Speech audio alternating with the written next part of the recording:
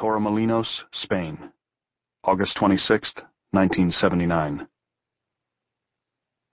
In a tourist town on the white sun Spanish coast, an old man was passing his last years, an American grandfather with a snowy white crew cut and a glint in his turquoise eyes. At 70 he was still lean and alert, with high slanting cheekbones, a sharp chin, and those clear frame eyeglasses that made him look like a minor league academic. He spent much of his time holed up in his cluttered garage apartment, watching the BBC on a flickering black and white television, surrounded by bottles of Jack Daniels and pills and his memories. If you met him down on the beach, he came across as a gentle soul with a soft laugh. Almost certainly he was the most pleasant murderer you'd ever want to meet. Out in the cafes after a few beers when the sun began to sink down the coast, he would tell stories. The Brits and the odd American, they thought he was nuts, an old lush mumbling in his beer. When he said he'd been a gangster, they smiled. Sure you were, Pops. When he said he'd been public enemy #1, right after John Dillinger, Pretty Boy Floyd, and his old protege Babyface Nelson, people turned away and rolled their eyes.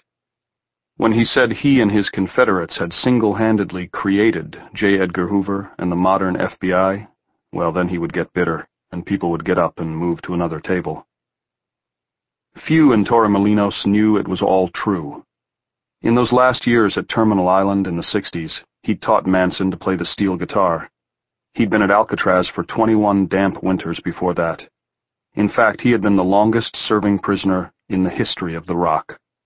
He'd known the Birdman and that gas bag Machine Gun Kelly, and he'd seen Capone collapse into one of his syphilitic seizures, flopping around on the cafeteria floor like a striped bass on a cutting board. In his day, he'd been famous. Not 15 minutes famous, but famous. New York Times, page 1, above the fold famous.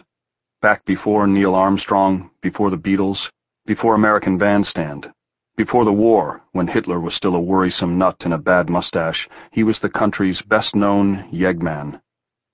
Folks today, they didn't even know what a yeg was. Dillinger, he liked to say, he was the best of yegs. Pretty Boy Floyd was a good yeg. Bonnie and Clyde wanted to be. And today? Today he and all his peers were cartoon characters, caricatures in one bad gangster movie after another.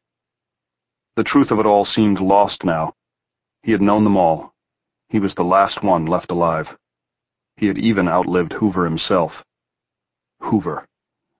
Fucking Hoover. He leaned over and reached for a bottle of his pills. Washington, D.C., Saturday, March 4th, 1933. It was a morning as bleak as the times. Gray clouds sagged low over the city, nudged along by a north wind and gusts of rain. 100,000 people stood outside the Capitol, waiting. The mood in the crowd was hushed, anxious. A few pointed to the rooftops. "What are those things that look like little cages?" someone asked. "Machine guns," said a woman. The atmosphere, wrote Arthur Kroc in the New York Times, was comparable to that which might be found in a beleaguered capital in wartime. It did feel like war. People were shell-shocked. The country they had known, the fat and happy America of the Jazz Age, of speakeasies and fun and slow gin fizzes, had vanished, destroyed as utterly as if wiped out by an enemy's bombs. Women who once spent their evenings dancing to Charleston now shuffled forward in bread lines, grimy and hopeless. Fathers who sank their savings in the stock market now sat in gutters, begging for change. A bugle called. Everywhere heads turned. The president-elect, appearing unsteady, stepped up the maroon-carpeted ramp to the lectern. The Chief Justice, Charles Evan Hughes, read the oath of office. When he was finished, Franklin Delano Roosevelt stepped to the lectern and gripped it tightly. His face was grim.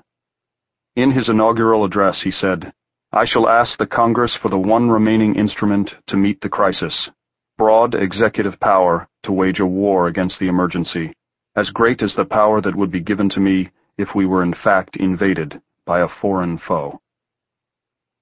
What no one could know that morning was that one theater of the metaphoric war Roosevelt invoked would in fact involve guns and blood and death on American soil.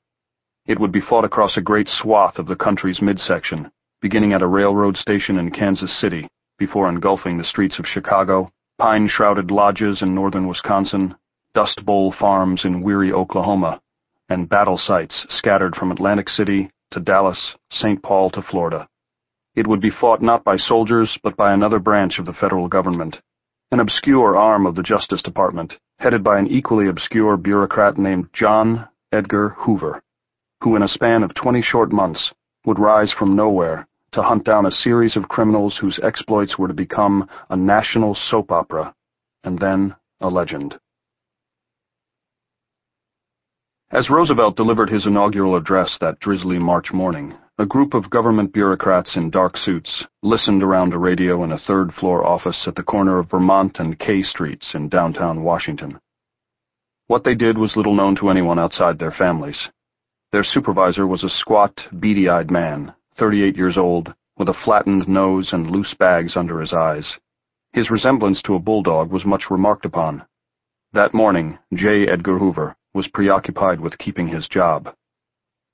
Hoover was director of the Justice Department's Bureau of Investigation, not the Federal Bureau of Investigation. It wouldn't get that name for another 2 years. He had been in office 9 years, since 1924, but he had enemies, lots of them, and Roosevelt's men made it clear that he would probably be replaced. It was galling to Hoover that mere politicians held his fate. If not for him, the Bureau of Investigation might have been eliminated years before. It was an odd little outfit, a bureaucratic bastard, one critic called it, responsible for investigating a grab bag of federal offenses, including sedition, interstate auto theft, breakouts from federal prisons, and crime on Indian reservations. Hoover's agents did not possess arrest powers. If they wanted to mount a raid, they were obliged to bring along local policemen, nor did they carry guns. This was a policy, not a law. Hoover's model was Scotland Yard. His men were investigators, not policemen. Fact-finders was the word his aides used. The Bureau had a sordid history. Created in 1908 to investigate antitrust cases, it had developed over the ensuing 15 years into a nest of nepotism and corruption. In the wake of a mid-1920s congressional investigation, the Bureau acquired the nickname the Department of Easy Virtue. The day he was promoted to clean up the Bureau in 1924, Hoover was a stoic 29-year-old government attorney who still lived with his adoring mother in the house where he was raised. He was a boyhood stutterer who overcame his disability by teaching himself to speak rapidly, in staccato bursts so fast that more than one stenographer was unable to keep up. In July 1917, he took a job as a clerk at the Justice Department. He received his new job as Assistant Director of the Bureau of Investigation in August 1921. A Senate probe of the Bureau in 1924 led to the resignation and indictments of the Bureau Chief and the Attorney General.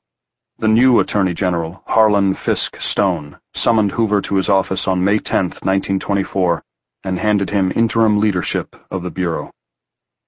Hoover's first priority was transforming his force of field agents, which numbered 339 in 1929.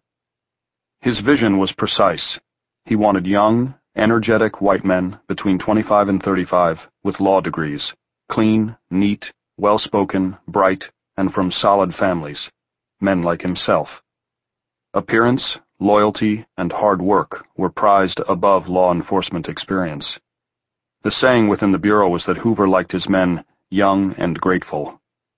While publicly mandating that all agents have law degrees, Hoover quietly retained some non-lawyers as well, mostly veteran Southwestern lawmen. These cowboys knew how to run investigations, and that's what they did. In violation of Bureau regulations, several carried guns. After 6 months, the Bureau was on its way to becoming the very model of a modern, efficient government organization. The interim was removed from Hoover's title. Hoover's role was strictly administrative. He seldom left Washington. In the spring of 1933, while billing himself as the nation's leading law enforcement expert, Hoover himself had never made an arrest, much less fired a gun in anger. A 1933 article in Collier's characterized the Bureau as Hoover's personal and political machine. It first hinted at Hoover